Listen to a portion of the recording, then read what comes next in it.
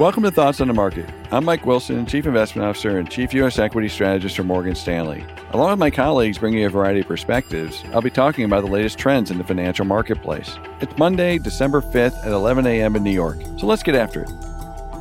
Last week, the tactical rally in stocks took another step forward after Fed Chair Jay Powell's speech at the Brookings Institution. After his comments and interview, long-term Treasury yields came down sharply and continued into the end of the week. This sparked a similar boost higher in equities led by the most interest rate sensitive and heavily shorted stocks. This fits nicely with our view from a few weeks ago, which suggested any further rally would require lower long-term interest rates. It also makes sense in the context of what we think has been driving this tactical rally in the first place, the growing hope for a Fed pivot that kick-saves the economic cycle from a recession.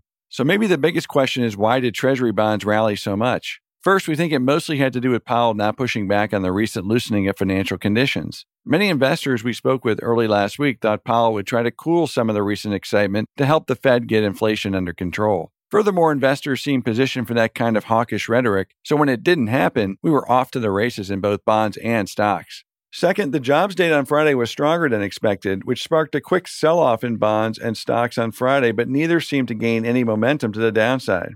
Instead, bonds rallied back sharply, with longer-term bonds ending up on the day. Meanwhile, the S&P 500 held its 200-day moving average after briefly looking like a failed breakout on Friday morning. In short, the surprising strength in the labor market did not scare away the newly minted bond bulls, which is more focused on growth slowing next year and the Fed pausing its rate hikes. A few weeks ago, we highlighted how breadth in the equity market has improved significantly since the rally began in October. In fact, breadth for all the major averages is now well above the levels reached during the summer rally. This is a net positive that cannot be ignored. It's also consistent with our view that even if the S&P 500 makes a new low next year as we expect, the average stock likely will not. This is typically how bear markets end, with the darlings of the last bull finally underperforming to the degree that is commensurate with their outperformance during the prior bull market. Third quarter earnings season was just the beginning of that process in our view. In other words, improving breadth isn't unusual at the end of a bear market. Given our negative outlook for earnings next year, even if we skirt an economic recession, the risk-reward of playing for any further upside in U.S. equities is poor. This is especially true when considering we are now right into the original resistance levels of 4,000 to 4,150 we projected when we made the tactically bullish call 7 weeks ago.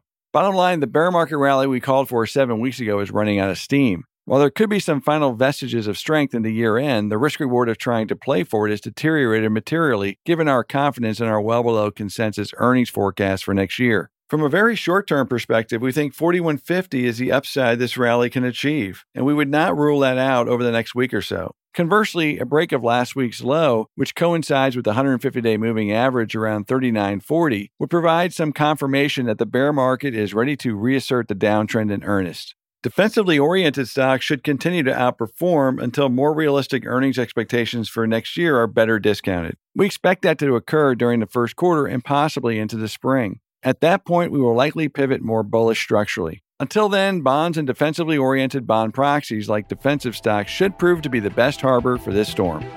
Thanks for listening. If you enjoy Thoughts on the Market, please take a moment to rate and review us on the Apple Podcast app. It helps more people to find the show. The preceding content is informational only and based on information available when created. It is not an offer or solicitation, nor is it tax or legal advice. It does not consider your financial circumstances and objectives and may not be suitable for you.